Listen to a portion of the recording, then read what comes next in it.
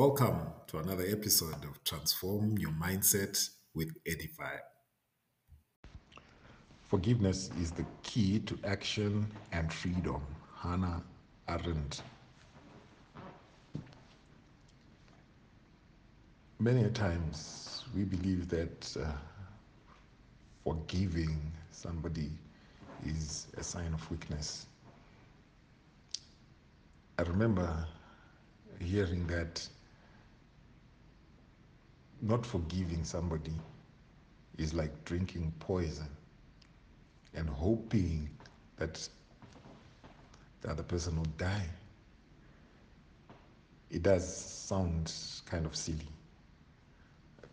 From what we know about consumption of something that is harmful, there is no way that you can consume something and what you have consumed will harm the other person. But believe it or not, when we don't forgive, that's essentially what we're doing.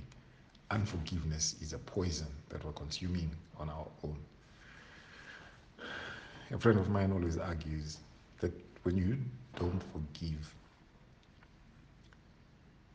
supposing that somebody steps on you, something as simple as that, and you make up all stories that this person might not like you, and you've got all these stories that you build. Probably you have had an altercation with this person before, and you think that they're letting it out on you by stepping on you. Maybe they could, but let's just look on the other side. Supposing that it was a genuine mistake, and here you are knitting up stories about a mere stepping accident. At the end of it, you are thinking that they're spiting you. But by the time that they have stepped on you and they have apologized, they go, they leave the scene where it happened. And chances are they don't even think about it. But here you are, now so consumed about the possibilities and possible stories and possible tales of why they did it and how they probably wanted to solicit reaction from you. And you spend a lot of man hours, if we to use the work language, being consumed by that. You may even go to the extent of trying to seek revenge. And by the time that you're doing that, you are the one who is dying from the poison of unforgiveness that you are drinking. They have gone, they've left the scene, they're not even thinking about it. They're probably happy, they've in a new situation because their mind is not even occupied by what is continuing to bother you. What would you rather do?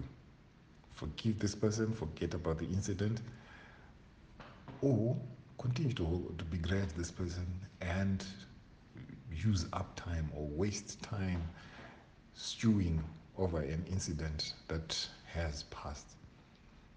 The choice totally remains with you. The choice totally sits on your lap in this particular case. Why would you drink the poison and hope that it affects the other person? I'd rather not drink the poison. I know there can be various ideas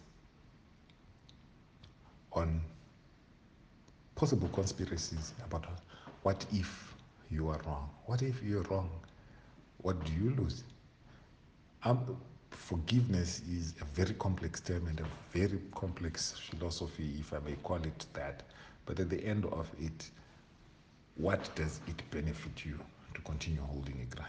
Okay, you can be wary that next time when he comes or she comes, you then step aside in case that accident may happen again. You are being conscious, but you have let go of that moment and are occupying yourself with better things. That's just my perspective. Thank you for listening to this episode of Transform Your Mindset with Edify. See you soon in the next episode. Until then, be ye transformed by the renewing of your mind.